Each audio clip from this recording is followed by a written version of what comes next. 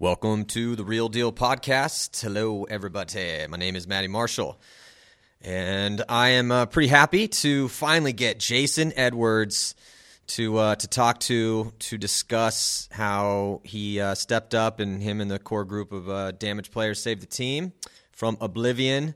Jason, how you doing today, man? I'm doing good. Finally settling down a little bit. Yeah, right. So as things were kind of breaking.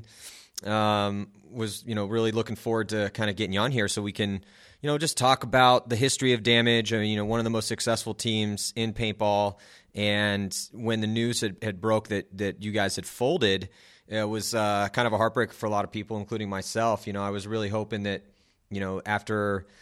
last year, and this is what we're going to talk about, but last year you guys just had a bad start to the year, and if it wasn't for you shooting 5 dudes in that overtime point in that relegation game, who knows how the year would have went for you guys, right? Oh yeah, I think that was definitely a changer. Yeah. So then you guys went on to take 4th, 3rd, 2nd, finishing 2nd overall to Edmonton Impact.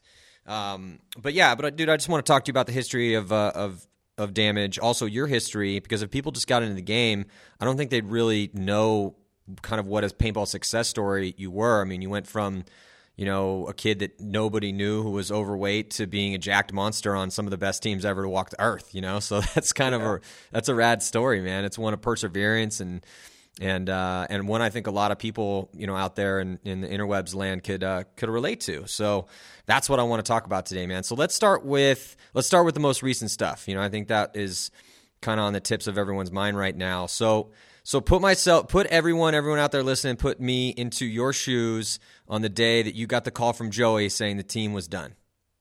All right.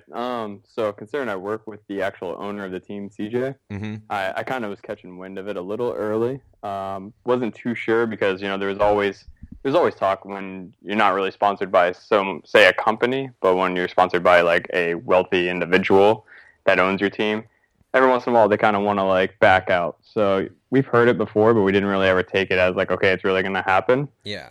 So then it's in the middle of the night, and Joey goes ahead and does like a team text and says, I just received a 15-page text from CJ, and we're going to not play this year. That was kind of where it stood. So this was at night, like middle of the night type stuff, like wake up to take a piss and you check your phone and you're like, whoa, what is this? Yeah, basically. Jesus. Yeah, so, and then just being, like not the captain of the team, but just everyone comes to me. My phone just started blowing up. People asking if this is for real and what are we going to do? Is there any way of saving the team, or, is this just it? A lot of people on the team just kind of called it quits. They were like, all right, well, this is the only team I want to play with, and if we're not going to play together, then I'm done. And then some people had offers, but a lot of us have real jobs, and it's hard to travel all over the place. Myself included, I just actually moved over to Largo, and I don't know, I couldn't do it. I was like, I don't want to travel all over the world. The teams that are like calling me or talking about practice in 10 days and, being gone from work for 10 days plus your weekends. And it's insane nowadays. So what teams, if you're willing to talk about it since you stayed on the team, and what teams were hitting you up? Because, if people don't know who Jason Edwards is, the guy that you're listening to right now, like, dude's a beast. You're a beast, bro. You finished 11th overall this year, widely regarded as, one of the best players out there, and definitely arguably the best player in your position out on the field. There's only a couple guys out there that even could contend on any given day. So I'm assuming you were probably getting hit. Even in the crazy, this is a buyer's market for the top teams. There's a lot more players looking for spots than there are teams looking for players.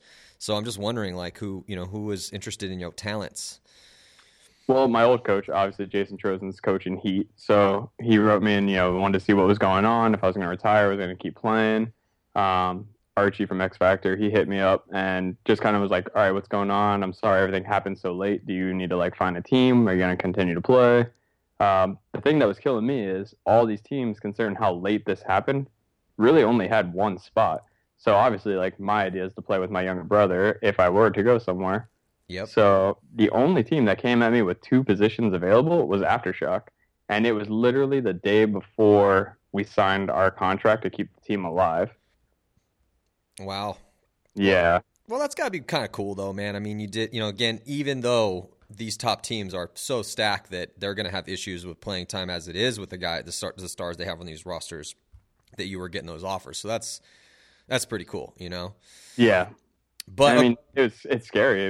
It was so late that it was like crunch time. There was like countdowns, like, all right, if you guys are going to have a team, we need an answer, you know, in 3 days, 2 days, et cetera. And then, you know, people also like, you know, LJ Woodley was looking for a spot. Ronnie Dizon was looking for a spot. There's other good players out there that are looking for teams. So those guys don't want to hold those spots available for you to, like, you know, make a decision later on. yeah, that's true. It's not like you could snowball anybody and be like, oh, let me think about it, man. You know, I got to do this and that. It's like, no, dude, we need an answer because. Yeah, exactly. So, okay, so you got that late night text, kind of had the little mini freak out. Then everyone started calling you. And I mean, at what point were you kind of sitting there wondering, okay, I mean, was it that night? Was, you know, kind of just like, dude, do I really want to, what do I do? You know, was that running through your mind? Well, the crazy thing is, like, just besides my teammates was just, you know, Facebook people, everything. I had so many messages that I just started scrolling through. And the one that caught my eyes was Chris Williams over at Virtue. And he was just like, hey, you know, I don't have a way of contacting you. Let's talk.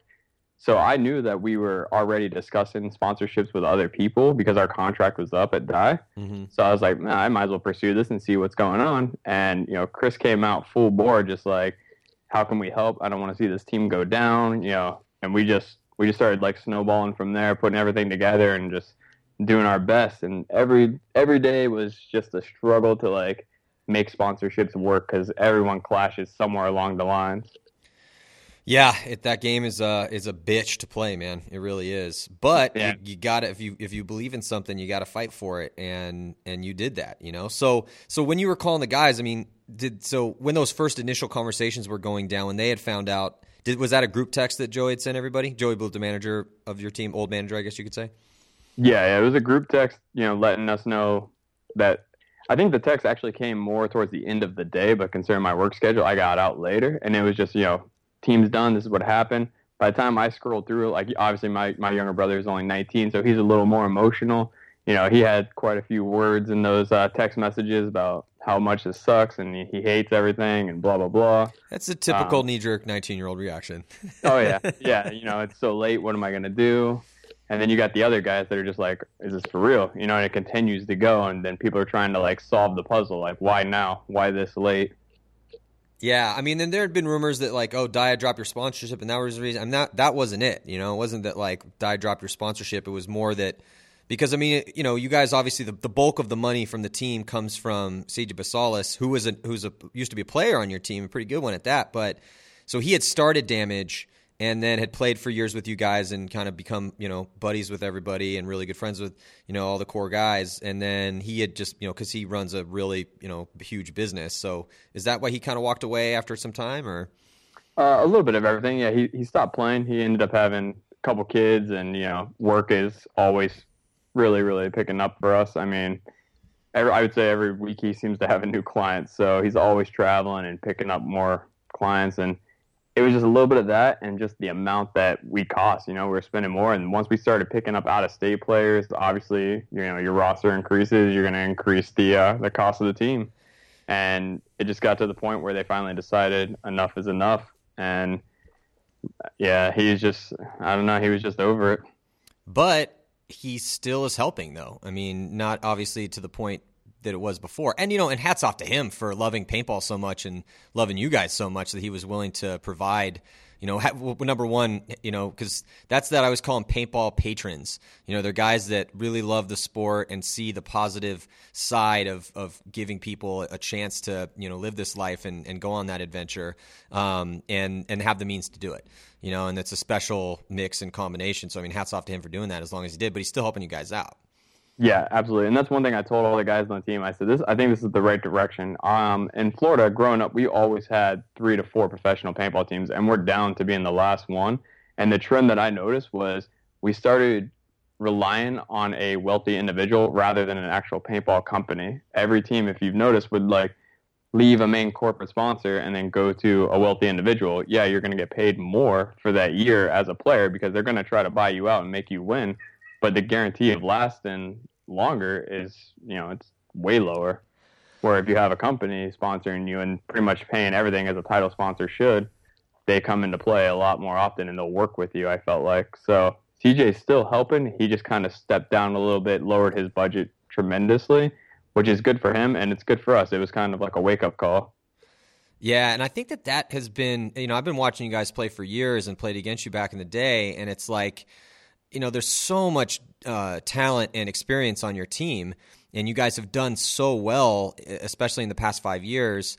And, you won world championships. At one point, you won 3 PSP events in a row. Yeah, and you guys kick some ass, and it just seems like sometimes it's like you guys are finding still, or because you've been to the top and you've done it enough times. And this is the question that every seasoned pro asks themselves: is like, why am I still doing this? Do I still want to do this? And I think that because paintball is so mental, I think that might be. And I don't know. This is why I'm asking you the question: is that do you think that's why last year you didn't win any tournaments, but you kept getting as far as you did? I mean, it just seemed that. That you guys weren't fulfilling your on-field potential for some reason. I don't really know. I can't put my finger on it. No, that's a good question. Honestly, we had it was like I said, it was heartbreaking, but at the same time, it was an amazing wake-up call. I would say for the last couple of years, we just kind of went with the flow, and you could tell like our natural talent would take us to the top, but it wasn't enough to secure first place. And this is the first off season after I told everyone, look, I got all the contracts signed. We have a team, like, let's do this. This is the first time that everyone seemed so excited that they were pestering me to get the gear so we could practice. Usually it's like, oh, shit, this is our first practice. We have practice already. Yeah. So now they're coming on me like, well, where the hell's my gear? Let's get it here now. And I'm like, all right, well, it's nice. I'll tell you what, man, you guys are going to be pretty damn scary if that's the case. I mean, if you guys have a reformed mental edge, and you want to go out and smash people and earn that respect again like you guys did when you were first rising to the top, if I was back in the league again, I'd be like, anytime we played you guys, I'd be like, hey, make no mistake, this is going to be a different team than we saw last year. So, because, I mean, as you know, dude, it's the margin of error and the windows that open out there and your ability to create windows is so much your intent, your will against the other dude out there. And that's one of the reasons I love the game. And I really think it's going to help you guys really have a chance to win again. Again, you guys obviously had a chance to win last year. I mean, look what you did from event 2 to event 5. Fourth, third, second. But it was just you could just see it in your body language, and the body language betrays a paintball player's soul, man. I really believe that. Like absolutely how a guy walks off the field when he loses in a bad situation, if he made a mistake or if he didn't, how confident they feel, how motivated they are. So much of that is betrayed by what it's in your body language. It's unhideable if you know what you're looking for. And you guys last year was just like I saw a bunch of highly trained, amazing paintball players that for some reason didn't seem to have that internal motivation to be the best again. I mean, it was like you guys had the motivation obviously to go and play the game and try to be good, but that like we are going to smash people kind of swagger that I saw you guys have when you guys were first riding up the ranks like 4 years ago. Like, yeah, it was different, dude. It didn't see that in you guys. And I remember seeing how you guys were and you were just obliterating people. And I think that, this might reignite that fire for you guys. I don't know. What do you think? No, I totally agree. And we sat there and we talked about it as a team, and it's not anything against Joey when he was managing us, or Skinny as a coach, or Paul when he was coaching us. Everyone just kind of was like, I felt forced to do certain things, certain plays. I felt forced at practice. I felt like it was repetitive. And now it's like everyone's like, let's just freestyle this. Let's have a blast. Like, this is why we're here. We're here to have fun and also win. And this is the first time in years that people have acted this way. So I truly think this year is going to be one to remember. I agree, dude. There's so many different kind of ways you could take this too, and I just feel like all these different things are kind of bringing different questions to my mind. One is, you guys have kind of been known that you have aggressive possibilities but defensive tendencies. And I'm wondering with the way that the guns have changed, so the guns are going to be slower this year. The rate of fire just went up to 13.3. I don't know if you saw that today or not. So it was at 12.5. It went up to 13.3. Did you see that? No, that's awesome. Yeah, so it went up a little bit, and but still, it's like, look at yourself. Like, you're a badass gunfighter, and that's your stock and trade. You're good at that's. Probably, I mean, you're not the smallest, fastest guy out there. You're definitely pretty fast for your size, but you're not Keith Brown. That's true. But you're an amazing gunfighter and you're a really good shot. So now knowing that I've had this discussion with a couple different guys on the podcast, but I really truly believe that these gun rules are going to bring the element of the gunfight a little bit more in, because it's going to be harder to just keep a guy in by just getting your gun going. I mean, you know how it is when you're loading with one hand and you're just letting that gun rip at, whatever it was, 12.5 2 years ago and then 10.2 last year. I mean, it's just so easy to shoot your gun and load at the same time. It's not going to be as easy to get a sustained burst out. So that whole head check and gunfight logic really comes back into play. So a guy like yourself, I mean, being a really good gunfighter, it's going to be easier, or it should be, at least on paper, easier for you to be dominant out there against somebody who's, technically not as good at you as far as that skill is concerned. So I'm wondering, one, like, you guys have been consistent with some of these defensive plays that you kind of been known to run. But I mean, with some of the most badass aggressive play, I mean, Holiday is, and then I know you lost Chad and you lost Keith, but still, you guys have some offensive players that I felt never really, or not never, but would shy more towards the defensive side. But that produced consistent results for you guys. But my thing always was, I would rather go out and win a tournament and then take fourth at the next event or whatever, even if it was sixth. And then, I just, by riding that aggressive edge, then that's where you're going to find those wins. And I would rather take, a first and a fifth and then a second and a seventh and then a first than 3 or 4 third or fourth place, No, I agree. And, the way we look at it is there's different types of aggressiveness, and ours was always like a sneaky approach to aggressiveness. Like we look, we like to make the moves where you don't see it coming, and then it happens. And with the coaching and the ramping and all of that, it slowed it down tremendously.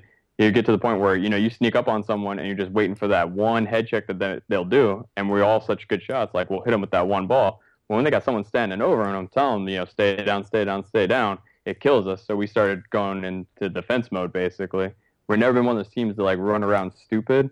Maybe it's like a Florida thing or something, but that's how we were all brought up. We were all brought up to make aggressive moves, but to be sneaky about it. And I really think these rules are going to favor us tremendously. Yeah, I think so too. But it's kind of interesting that you say that, because, a lot of the trolls out there are like, oh, it's stupid and it's going to change the game, and like, stop changing things. Like, number one, and I keep saying this, but it's like, dude, stop saying don't change things. Like, when you look at the beginning history of baseball or football or any of these major sports, and the incubation period when those sports kind of became what we know them today as, and they've had mostly that form, and even still they change the rules, little tweaks here or there, even in the modern game. But it took like a long time for rounders to evolve into baseball, and for the ground game that existed when football was first created in the late 1800s, before even the forward pass was invented by Pop Warner.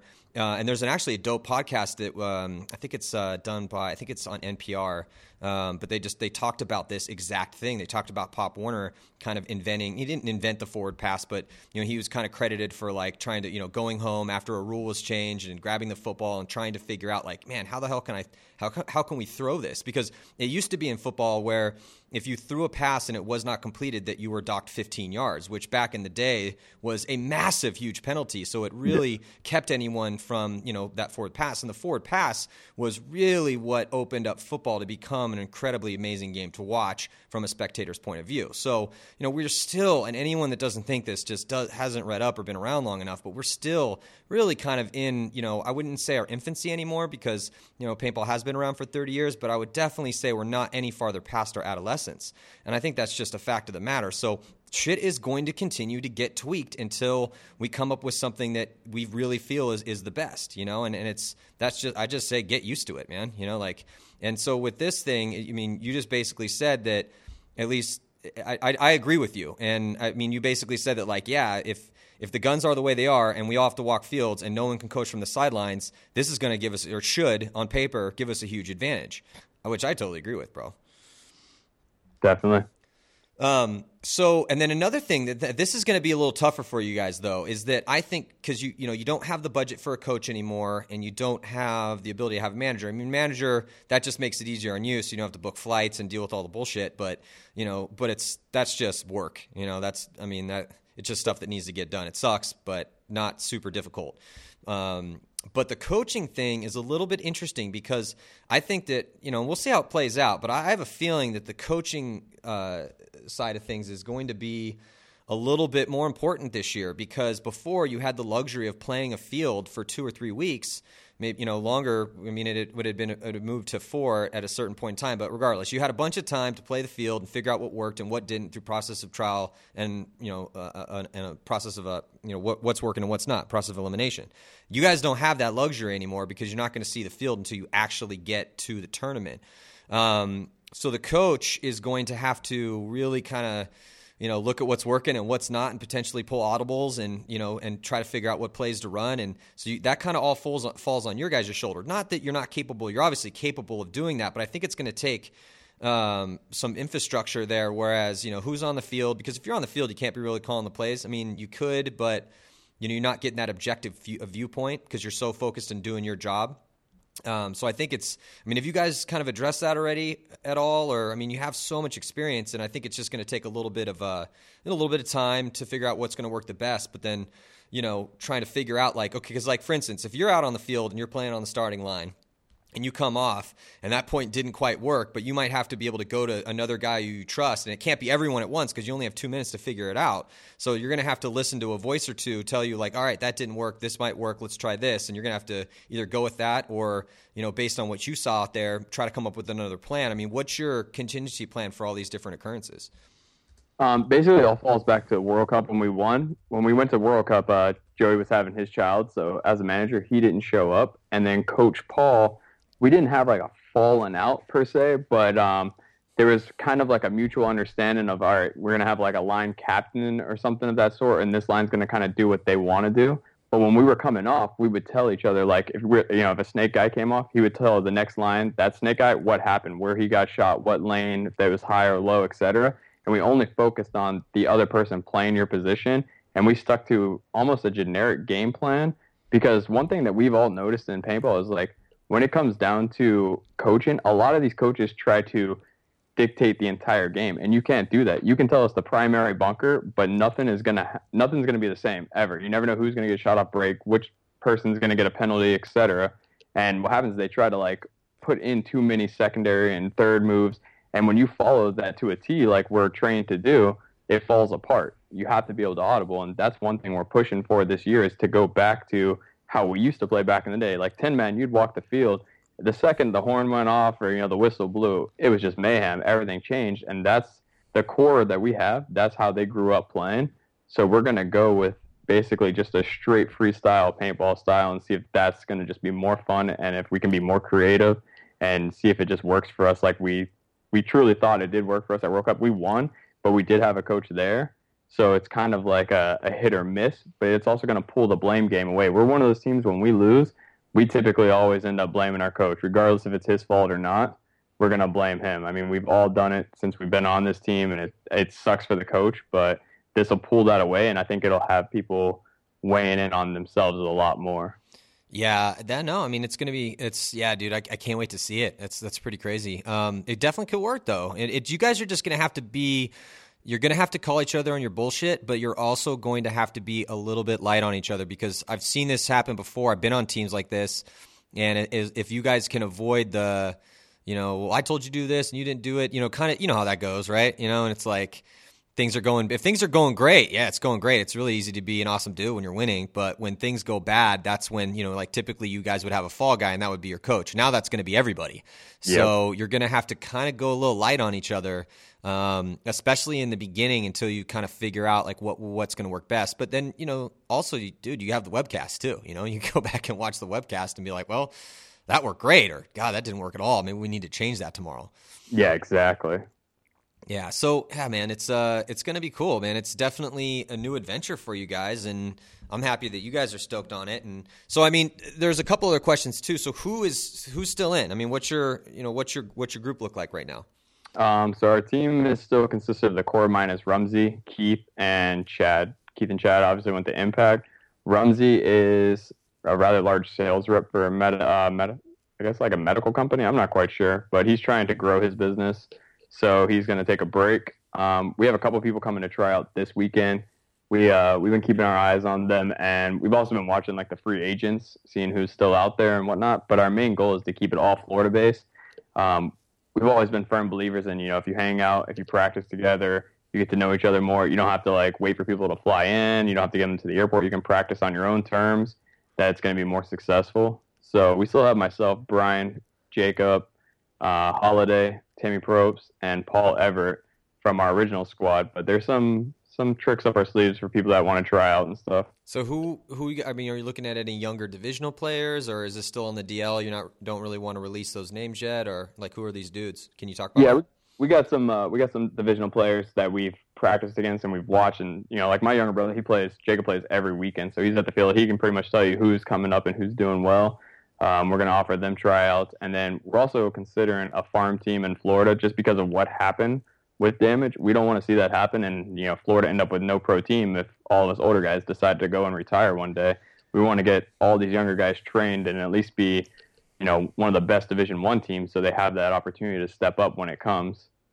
Yeah, well, that is another interesting thing that's starting to happen. It's not every team in the pro division, but this is how it is in the divisional ranks. In the divisional ranks, it's about you got the best dudes from your field or your area that play at your level of ball, and then you go and try to represent for your buddies and your area of the world. When I came up, that's what it was about. It was very much tribalism. It's like I always wanted to play on the Ironman, even when I first got on Navarone, which was a pro team at the time, but Navarone was falling off, and the Ironmen were like skyrocketing, and they were the best team from our part of the world. And I was like, dude, I feel like I'm one of the best players from our part of the world, so I want to be on this team. And then when you went, you were playing from the best guys from, against the best guys from the Midwest, or the best guys from Georgia, or the best guys from Baltimore, or the best guys from New York, or Chicago, Florida. You're just playing these like tribes of dudes, these crazy assholes who were from another part of the world who thought they were better than you at shooting, at playing war, essentially. And that meant something back then, and it's starting to looks like it's starting to mean something again, because realistically, there's only a couple teams out there that are a mixed mash of players. Even the Russians, who have a bunch of French guys on the team, the Tauntauns are badass, and then they've got some Russian kids they're bringing up, and Kirill is holding it down as like the old school Russian guy in the team, but that's still a Eurocentric team. And then on the flip side over here in the States, it's only really Impact and Heat that are kind of the quote unquote superstar teams, as far as like bringing dudes together from all over the United States, and also now with Heat bringing the Russians over too. So kind of international, but that's it. Other than that, it's back to tribalism. Yeah, and I like that. I really think that's how it should be. There should almost be a rule put in where you have to play where you're from or where you're living. That would be because then it would just be a fight. All your entire paintball career, you'd be fighting. You want to train the best people, because when you leave, you're going to want someone to step up and take care of what you built. But right now, it's like, screw it. I'm playing for this team out in California. When I leave, they'll go buy someone else. Yeah, and now you guys are literally holding it down for the state of Florida. Florida did, like you said, used to have multiple pro teams. You guys have been, realistically holding it down for the state of Florida for a while, but that. It's kind of cool that you recognize that, and also not, having been doing this for a long time now, didn't really want to have to, or having evolved to the point where you got a job, you got a girl, you got a house, like you're not a 16-year-old kid just doing, or 18-year-old kid just kind of living by the seat of his pants anymore, which is smart, obviously. And I'm always trying to preach that too, man. The guys out there listening, it's like, chase your dreams, but chase your dreams with intelligence. You don't want to put yourself in a bad spot down the road because you completely – and you don't have to listen to me. God knows I didn't listen to everybody growing up, and maybe you won't. But it's just you're kind of hedging your bets there a little bit. It's like I'm always saying, like, get a trade, man. Figure out how to do something for money that's not just shooting people with paintballs, because I do firmly believe that the sport will gain in popularity as time goes on, as long as that's the fight I'm fighting as much as I can. But with the resources that we have. And that's why, we really need your support still out there. Thank you very much for supporting us. And this is a huge year. 2015 is a huge year for what we're trying to do. But yeah, dude, it's very much about that. And it's really cool to kind of see you take pride in that and be like, nah, man, this ain't going to die on my watch, dude. Can we make this happen? Like, let's call the troops up and see if they're still down to ride again. And it sounded like they are. So to talk to me a little bit about the history of Damage, and how you guys, and then I want you to tell your story too, because I think you have a very inspiring story, man. And I think a lot of people, when they hear what you had to go through and how you had to reform your body to play the game at this level, is incredibly inspiring. So, but let's start with Damage. So, give me the backstory on Tampa Bay Damage. All right. Well, Damage was around before I even came on the team. It was Demolition. I think they were Division One or two. They ended up changing the name to Damage. They picked up some of the guys from Raiders and Strange. They went to pro. Everyone thought they were going to be a joke, and I'm pretty sure they won Chicago the very first year that they were a pro team. And I found it absurd that people thought they were going to be a joke. I mean, they had like Brian Smith, Holiday, all these key players from Strange and. For the record, I was never one of those dudes that thought they were going to be a joke because I played against Strange for years, and and the Raiders had some good guys on their team too. And the Demolition dudes, the younger guys, like they had yet to prove themselves, but just the dudes that we had banged against before, and played against, those guys, I knew they could play the game. And then also, we didn't really know how good Brian Smith was going to be, but man, holy shit. In Chicago, He was shredding people in the Snake that one year. Yeah, they're fighters. And I mean, even the younger guys that no one ever heard of, Spence, Rumsey, they were still all really good. And obviously, they're going to play with Brian Smith and Holiday and Timmy, so they were only going to get better. So it was kind of funny when they came in, everyone was like, oh, here's your next Miami Effect, which is a team I played for, or Legacy, these teams are going to come in and not win. And then they just came in and proved their point right away. So it was nice seeing them come in. The only thing I had on them the entire time they were a team is while I was on Philly, they never beat us once. Every time they played the All-Americans, we beat them. So Joey had like some kind of data or something. He was like, all right, my goal is to take you off this team. So I went and guested with them in Vegas in a 7-man event. And while I'm there, he's like showing me, the best time of my life. And I was like, all right, cut to the chase. Like, obviously this isn't true. You're not going to act like this every event. We're not going gambling every day and stuff like that. And on my way home, I got an email from Adam Gardner telling me that our team was actually going to be folding. So it's another story like what just happened here. And I was like, all right, well, this is my chance to play for a Florida team again, and I won't have to travel nearly as much. So I jumped on with Damage, and right out of the gates, we just I think Chicago was the only year they won, or the only event. And then other than that, they had a couple of decent places. Not tooting my own horn or anything, but when I got on the team and, my younger brother got on the team, Keith Brown, all these guys, we have been extremely consistent in the top. And that's something that I've never wanted to let go. These guys never wanted to let go. And I just think, over the last 2 years, we just kind of, I'd say we lost a little steam or something, and it's all coming back right now. So I'm extremely excited for it. Yeah, well, I mean, because you guys came, you guys peaked in that time period where I believe it was 2011 to 2012. So you guys won World Cup in 2011, and then, or you won the last two events in 2011, and then you won the first event of 2012, if I'm speaking correctly. Does that ring a bell? Yeah. So that was your peak, and that was amazing, dude. To win 3 events in a row, like that's really, really hard to do. And so that kind of was your peak. And then since then, obviously trying to get back to something like that is pretty ridiculous. But you did win Mid-Atlantic Open, not this year, but the year before. West Coast Open. Yeah, sorry, you're right. West Coast Open, 4th event. And then but how big of a hit was it to lose Chad and Chad and Keith? We've always kind of thought Chad might end up on Impact. He's really good friends with Bart, and Chad's one of those guys, like, he's great. He grabs a hobby and he masters it, and then he's got to move on to the next one. So kind of like that with the team. I never knew if he was going to stay long term or what. He's always looking for that next thing, not the next better thing, but just he's like the true definition of ADHD. Like, he's ready. He's got to try something different here and there and just keep going with it. As a hit, he's a great player. Keith's an amazing player, very loyal. But at the same time, I even told Keith, like, I think it's good. It's the same thing when Jacob quit in the middle of the year and went and played with Heat. If this is your only pro team, you need to experience another pro team at least once in your life before you decide to retire, because all they know, Chad and Keith, are, how CJ treated them and how Dye treated us. So it's kind of nice to go out there. Like, Jacob went to Heat, and, I mean, he didn't have anything bad to say about them, but it's just a different lifestyle. It's just a different way of being treated, and you're constantly flying around. You're going to either get burnt out or you're going to love it. Where I think Chad's truly going to fall in love with all the traveling, but I see it wearing down on Keith in the long run. That's interesting.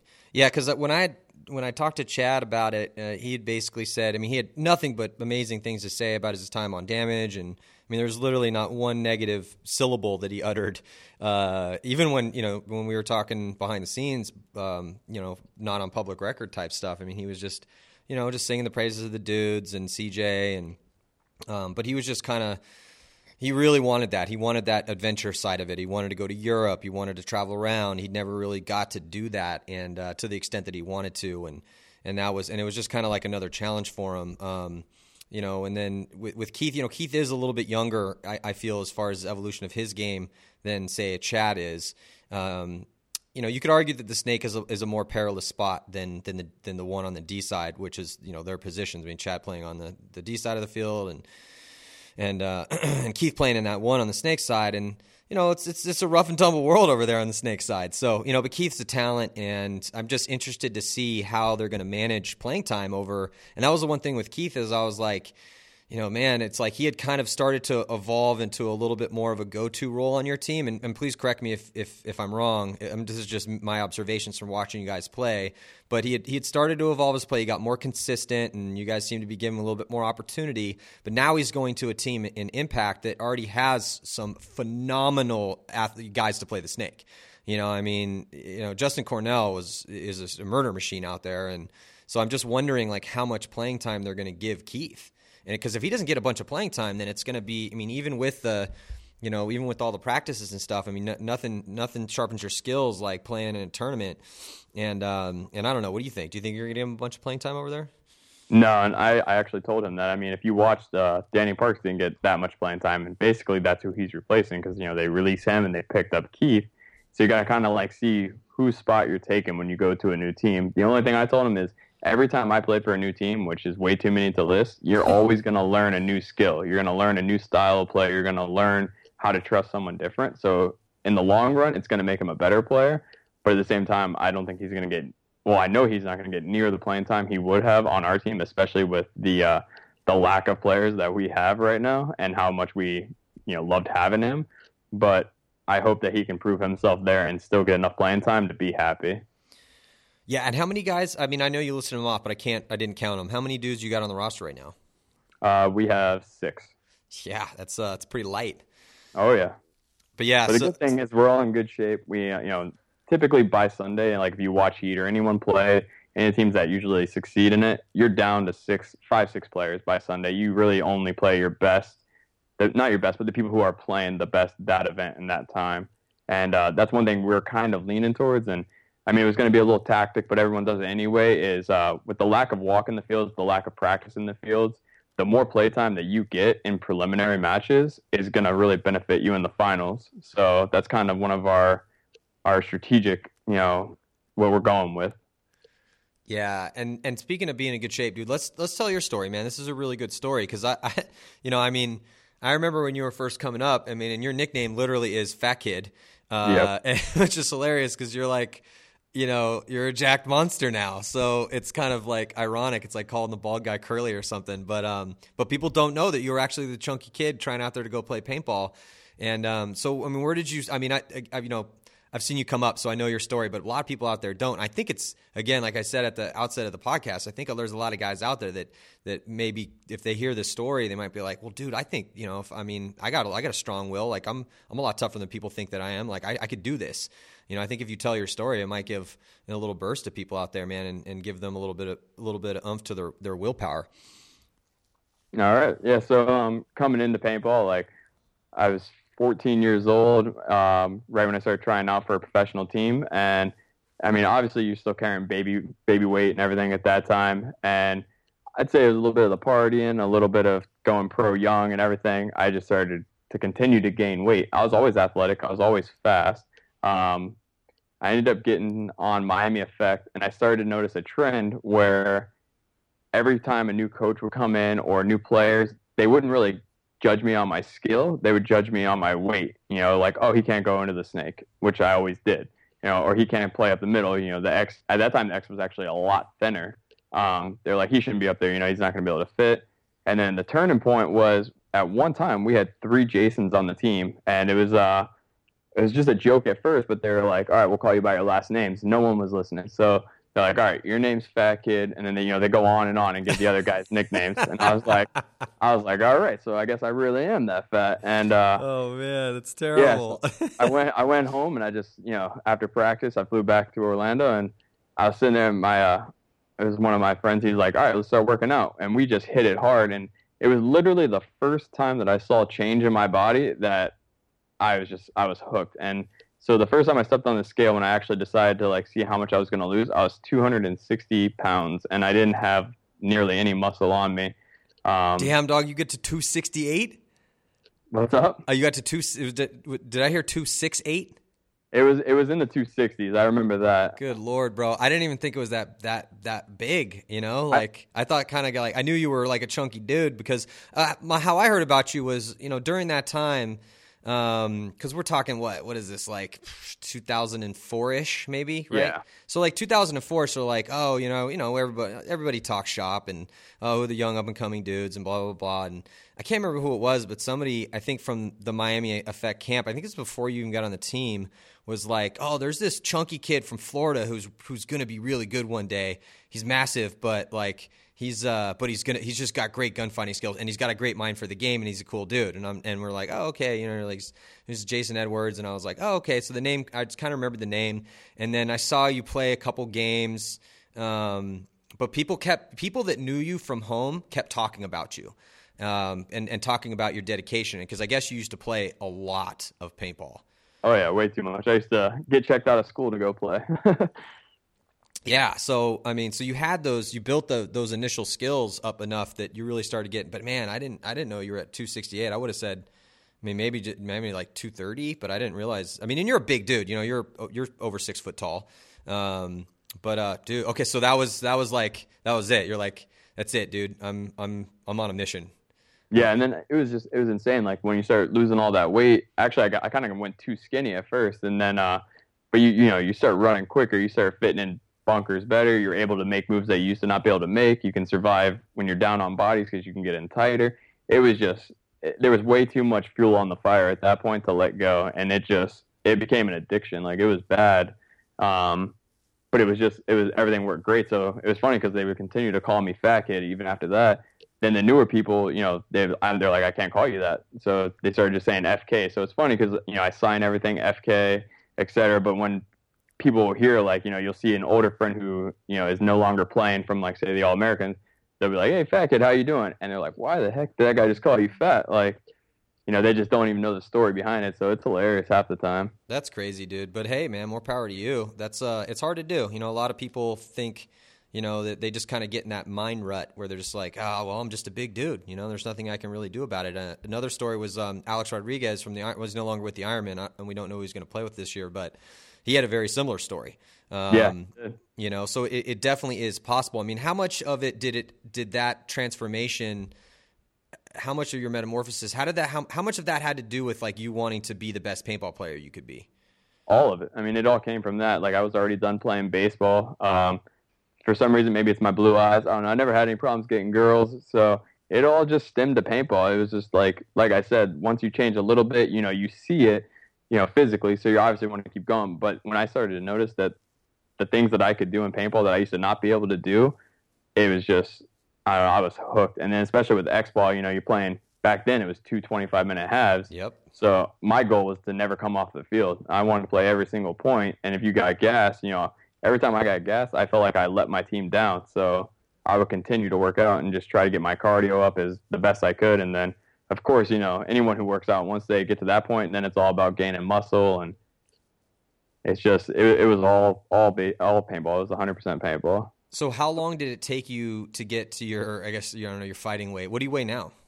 I stay right at 200 consistently. I actually dropped all the way down to like 165, 170, and that's when I was too skinny. It was just, I actually saw a picture of myself like during Christmas time handing someone a gift, and my arm is just like this skinny noodle like tube, and I just freaked out. So then that's when I stopped doing as much cardio and just started lifting more. And I found like my comfort's like 200. I may not walk around like Scott Kemp or Alex Goldman shredded, but at the same time, it's like that comfortable feeling, which is, you know, what you need. Yeah. Yeah. So as far as how did you get, like, how much time did it take? Like, how long in between you deciding that you were going to make that change to you being at 200 pounds, or even getting past that down to 165? Like, how long did the transformation take?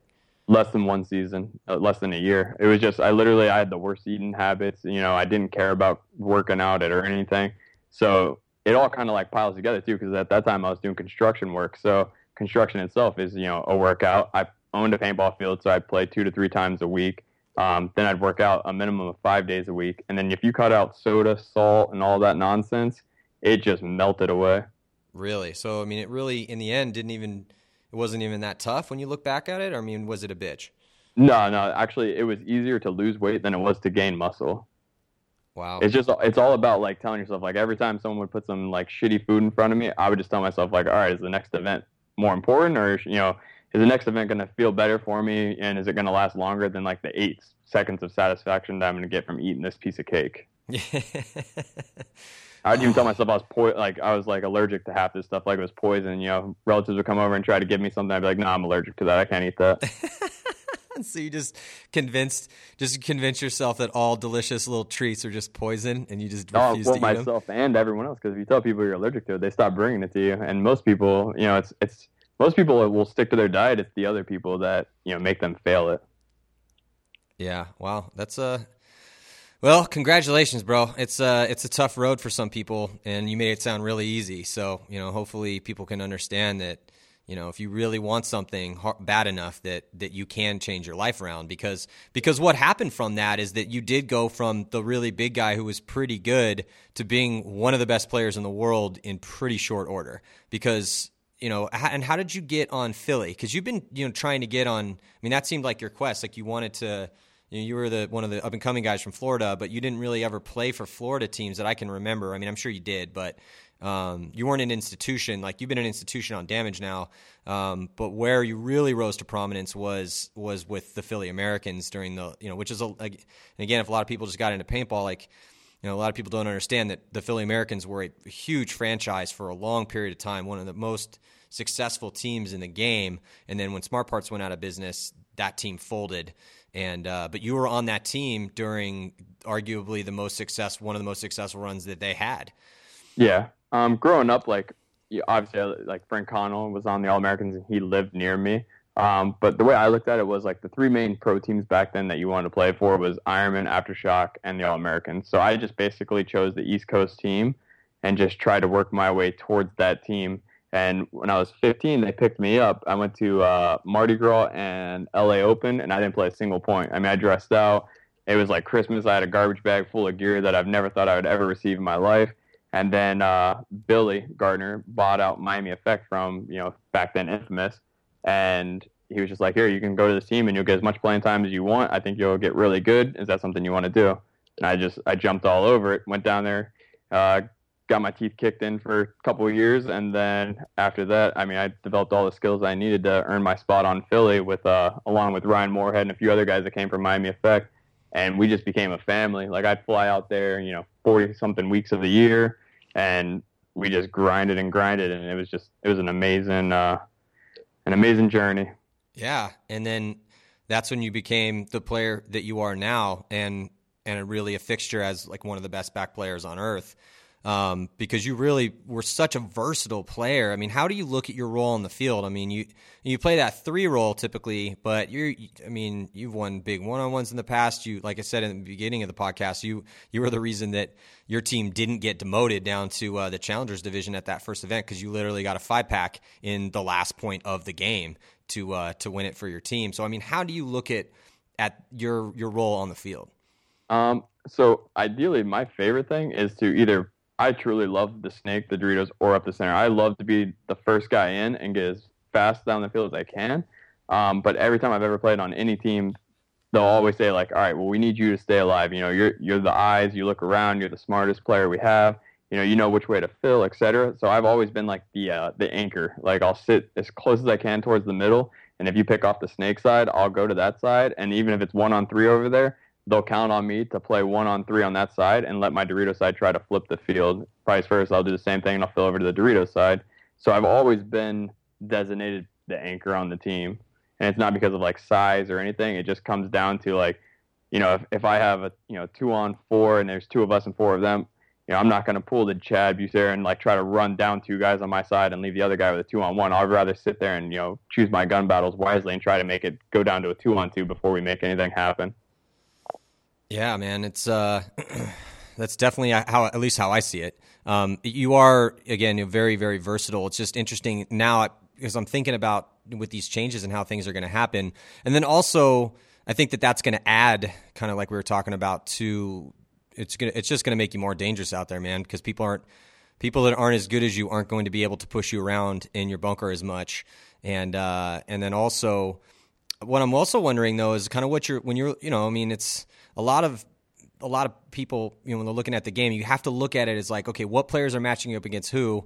And so when you're looking at these other top teams, like because you guys only have 6 dudes, it's really going to be up to those 6 guys to have the stamina and to be playing well that weekend, because you're going to be matching up against teams that are going to be able to put fresher legs out there with some really talented dudes at the same time.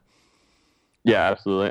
We'll have more than 6. There's a couple people that, we still call it a tryout. We're not guaranteeing anyone a spot, because one of the things that's happened to us before is people were guaranteed a spot and came in and played like shit and still got on the team. So we'll have more. We just, we're not really saying names or anything right now. But as far as like the comparison there, we're hoping that by them consistently putting in fresh legs and stuff like that, we're not going to have the issue of like, okay, this guy hasn't really had much time on the field and he goes out and makes a stupid mistake. There may be a mental mistake if you're tired, but we've been able to get through and get to the top just by, going through the motions. So taking now that we all really, really want to play and we're actually going to put in the heart and the effort, I think we'll be able to bypass any of those roadblocks. Yeah, dude. Well, it's a damn good story, man. That's for sure. I can't wait to see what you guys do. It's going to be a brutal year, too. I mean, when you kind of, just like last year, I mean, yeah, there's been a lot of teams that have fallen off and even a couple of them, with our chaos. But, I mean, the really good players got absorbed from other teams. And it's just going to be another year where if you kind of go down the list, I mean, it's like, Impact took the title last year, the series title. They took 3rd at World Cup. I mean, and they stacked up this year, just like we talked about with Chad and Keith. So, I mean, they're going to be a force this year. You guys are, going to be back with this renewed fire, so that's going to be pretty crazy to watch. The Ironmen took 3rd overall, and they've lost Mouse and they lost Alex Rodriguez. But when you kind of go down their depth chart, I really liked what I was seeing at it and the tenacity as some of those younger guys. Like, obviously, Marcelo is a beast. He's taken 2nd in the Top Gun title for 3 years in a row. I mean, he's obviously one of the best dudes out there. Poor Marcelo, just keep taking 2nd for 3 years in a row. The worst villain in the world. Oh, man. But, the Ironmen still, you can't count them out, and they have good leadership on that team. Vicious is gone. They were 4th overall. Dynasty, especially with these rule changes, they should be a force this year. Chaos is gone. San Antonio X Factor took 7th. They can definitely win tournaments. I think, they picked up Carl Markowski, the speed demon from Chicago Aftershock. Upton 187 crew keeps getting better and better. Infamous is stacking up. They picked up Trevor Reeser. And then they also picked up Mouse, Yep. Infamous, and they won the first event. That was talk about the craziest year that anybody had. I think Infamous had the craziest year. They won the first event in the Champs Division. Then they got knocked down to the Challengers Division, where they stayed for 2 events, only to come back at World Cup. Or 3 events, and then they come back. Yeah, 3 events, and then they come back at World Cup and literally have probably the best paintball game I think I've ever seen played against Dynasty, and they win it after 5 one-on-ones. That was insane. Shock. Yeah, exactly. So I mean, so now we're all the way down to the 11th ranked team overall, Chicago Aftershock. They just picked up Woodley and Dizon, who. I don't know. What do you think about Shock, man? I mean, they got Velez back. Velez had quit for a little bit of time. Just with Velez alone, Brian McKenna started to play really well. And then with the addition of Woodley and Dizon, I think that's a really. I mean, we'll see how strong they actually are when they match up against the top teams. But Dizon and Woodley can play some paintball, man. We've seen Woodley pull some really clutch stuff off in the past 3 years for Heat. And I feel that Dizon is also not near his peak, and if he gets a lot of playing time out there, I really feel like I think Shock could surprise some people this year. What do you think? No, I definitely agree. The one thing I'm excited to see about them is they have a lot of newer players. I want to see what they're going to do without the coaching. That's one thing I've been looking at a lot during this the rule changing, is trying to see what teams have already played without coaching on X-ball fields and which ones haven't and which ones have, etc. So I'm actually excited to watch Aftershock play. I want to see, because when you go to a local field, you don't usually mess around with the coaching too much because you don't even know who's on the other side of the net yelling at you. So I know a lot of those guys play frequently. I'd like to see if it's going to stick with them, or if these younger guys are going to just crash and burn without having a coach yelling over them the whole time. Yeah, that's one of those unanswered questions that's just kind of hanging over us before we start, going. March 13th through the 15th is the first event. Mark that on your calendars. And then Moscow Red Legion is kind of an interesting story too. They have the Tauntauns on the team. They're bringing those guys back, and they had a pretty dismal year in the beginning of the season, 19th, and they took 12th. Which earned them a right to come back to the Champions Division because they finished second in the Challengers Division. Then they took 6th. Then they took 4th at the West Coast Open. So, and the story there is they have these really young Russian players that are on that team that just that they're just training up right now. So, I mean, how good have those guys gotten in the off season? And I don't know. What's your thoughts on Moscow Red Legion? I think this rule change is going to hurt them more than anyone, because when you have people yelling from the sidelines all in English, it gets, distorted. And with them, they always had that little extra help because they're screaming Russian out. You can just pick it out and listen to exactly what you want to listen to. And every league that they play in has coaching. So I think as players, they're all robots. I mean, they're all great. They all have all the basic fundamentals, but I just think that they're not going to be able to adapt to the freestyle play that's going to happen this year as quickly. I think by next year, if the rules stay somewhat the same, it'll be a whole different ball game for them. I just think this year they're probably going to crash and burn a little bit, because if you practice them and the coach walks away and is talking to someone on the sidelines and you bunker one of them pretty damn good, they let their coach have an earful every time. Yeah, that's a good point. So I mean that's what they're going to have to be fighting against. And then another crazy story from last year was Revo. Revo came up and gave some people some games and surprised a lot of people towards the end of the year. And then we also have AC Dallas coming into the league too, and Trademark and Outlaws. And I sent Greg Pauly some interview questions, and he sent me back, and it's so good. We're gonna post the whole thing up because it's just it's crazy because. Sometimes I send guys interview questions and they send them back and they're awesome. And sometimes I send them back and they're terrible and they're really short. But dude, Greg Pauly literally sent me 12,000 words, dude. Like he sent me a short novel on where AC Dallas came through, and I was like reading through and editing it today. It's a pretty amazing story, man. Like, what they've been able to do and just how a lot of hunger and a ton of training and a coach and some talented players that are willing to to just get their asses whooped by X Factor over and over and over and over again.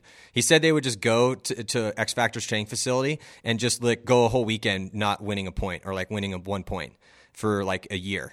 Yeah, or maybe not for a whole year, but there'd be weekends where 2 years ago where they wouldn't win a point, and he would just weed guys out and find who his studs were, and slowly but surely they came into last year, and I'm just reading it, so we'll be posting that up on our site, but my God, it's a great story, man. So I'm looking forward. That's excellent. Yeah, I'm looking forward to see either if you're listening to this, you're probably you want to be there, you're there currently, or you've been there, and so kind of that adventure of playing tournament paintball, even if you're at the regional league, where it's just a crazy world. It's so exciting because you don't know how far you can go personally, you don't know how far the team you're on can go, and a lot of it is just it's so contingent on how much you're willing to. I mean, look what you did. Again, you started from. It's not like you were cherry picked from the Florida top team at the time, and then just slowly but surely, gradually brought up to play on that team, and then you were on that. I mean, you had to go find your way. On many different teams, being the chubby kid who played a shit ton of paintball, and then slowly but surely you proved to all these people, all your doubters, that yeah, dude, I'm the go-to guy. And you proved that to everybody, and now you're one of the best players in the world. So it's just it's like what Pauly was saying about AC, or what they call it. Was it AC Dallas or? Yeah, AC Dallas. Yeah, I mean, they go there and they get beat up over and over and over, and that's exactly what happened to a lot of us, like Ryan Moorhead and myself. We sat on Miami Effect for 2 years, not winning a single match, and people would be like, I don't understand why you're staying on that team, but you learn more every time you lose. Every time you lose, you can identify your flaws and you can pick it apart, and you'll make yourself a better player. And one thing that I try telling every younger player that I talk to, or even not younger, but just a lower division, is don't burn your bridges. And just sit there and, you're going to have to pay to play paintball. It's not a get-rich sport. It's nothing like that. It all depends on how much you truly love to play, how much you want to hang out with your friends, and if you want to travel the world, this is a great sport. If you're trying to get rich, you're trying to travel all over the place for free right away, it's not going to happen. You're going to have to sit there. You're going to have to pay your dues. You're going to take a beating, You're going to play on teams where you just get ran over constantly. But people see that. People will definitely identify you, and you will get picked out for better teams down the road. Well, and that's one of those things that there was, and everyone's talking about, oh, with pro paintball this and pro paintball's dying, or all these different things about, oh, why do they even do it? Or it's not even really pro. They're not getting paid much money, if they're getting paid money at all. It's like, dude, leave all that bullshit at the door. Let's talk about what this is really about. First of all, it's about you and your passion. That's what it's about, and who is somebody else to tell you what you should do with your life and your passion? I mean, that is horrible, man. Like to shit on somebody else's dream because it's not going to make them rich one day. I mean, dude, you don't get to take your money to the afterlife, dude. And that is one of the cool things is that, it's like, I mean, and there's so many cliches and there's tons of stuff on, everyone's always posting these quotes on their Instagram, but a lot of ways it's really true, man. It's true that, yes, money is incredibly important in life. If you don't have it, you don't get to eat. You can't afford college for your children. You can't put a roof over your head. But once you have the basic necessities of life taken care of, where does your joy come from? Obviously, it comes from, experiences. It's not the things that you buy. It's like that's like one of the age-old things that, it's like people destroy themselves to try to build their businesses up and get rich. And God bless you. If that's your trip, man, awesome. Good for you. If that's your passion and you want to just make a shit ton of money so that you can buy a Lamborghini, cool. But once you get that Lamborghini, then you want something else, and then you want something else. And then now you have all these possessions, and it's like the possessions don't define you. It's about, at least for me. And again, if that's what you want to do, I'm not necessarily I don't want to, that's just not for everybody, but it's like for somebody else to tell you that you shouldn't want to go play pro paintball because you're not going to make, $1 million from it. It's like, dude, think about back in the day, again, if you look at other sports and then they look at other sports, it's like, oh, these football players are making millions of dollars, all that sort of stuff. Number one, the chances of you getting to NFL are so slim, it's ridiculous if you're not a 400-pound monster. And also, that's just where we are in the modern world because the NFL and that sport has become such a business. But back in the day, guys they were just really passionate about playing football. They just loved playing football. I mean, I can't remember exactly what year it was in the early 1900s, but football had become pretty popular. But people were dying playing football. 19 people died in 1 year playing football. Yeah. And the president, Teddy Roosevelt, had to come in and he loved the game, but his son had played the game, and his son was had broken nose, and and he was kind of getting messed up a little bit. But he, at the time there was this there was a push towards manliness in America, and so he really loved football because he felt it was a manly sport. But for generations, people played baseball, people played football, not necessarily for money. They played for the love of the game because it was just a really fun thing for them to do. And that's, that's paintball for the majority of the population. And that's okay, man. It's it's good that they're passionate about that. And we spent a lot of time on the podcast talking about all the good things that paintball brings to your life. But I mean, it's like you said, you got yourself into shape because you wanted to be, you made your life better because you wanted to play the game. And then you also, you work for your owner. So he looked at you as this is a competent enough guy. And I've seen him be competent in the world of our structure of our team, that I'm going to give him a real life job that's going to pay him enough to, have a career, so that's badass, dude. Yeah. You just don't want to burn your bridges. You never know where paintball is going to take you. It may take you outside and, basically what happened to me, and then, have a career outside of paintball, or you may end up getting a career inside of paintball, but you're going to meet so many wonderful people that can help you throughout your life. And that's truly what it's about. It's just the huge network of friends that you're going to meet. And that's really what paintball is. It's just have fun and enjoy doing it. Don't try to get rich. Don't try to, get on the next best team. Just sit there, play with your friends, and enjoy your time in paintball. Yeah, man. Well, hey, dude, thank you very much for joining us. I appreciate it. I wish you the best of luck this year, and I can't wait to see what you guys do. It's going to be a crazy year, man. So, other than Damage, other than you, so you can't say you guys. Who are the other teams you think are going to sit at the top of the heap at the end of the year? Top of the heap. Honestly, I think X Factor is going to do really well. They always were clutch in 7-man with no coaching, so I think that's going to come into play.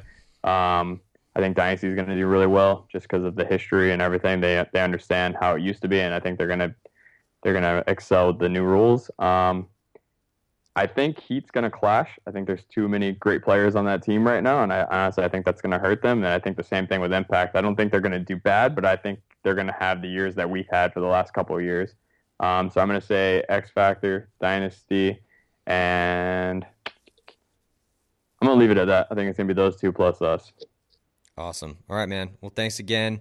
Also, thanks to our sponsors, GI Sports, Planet Eclipse, Dye Precision, and Empire Paintball for helping us over here.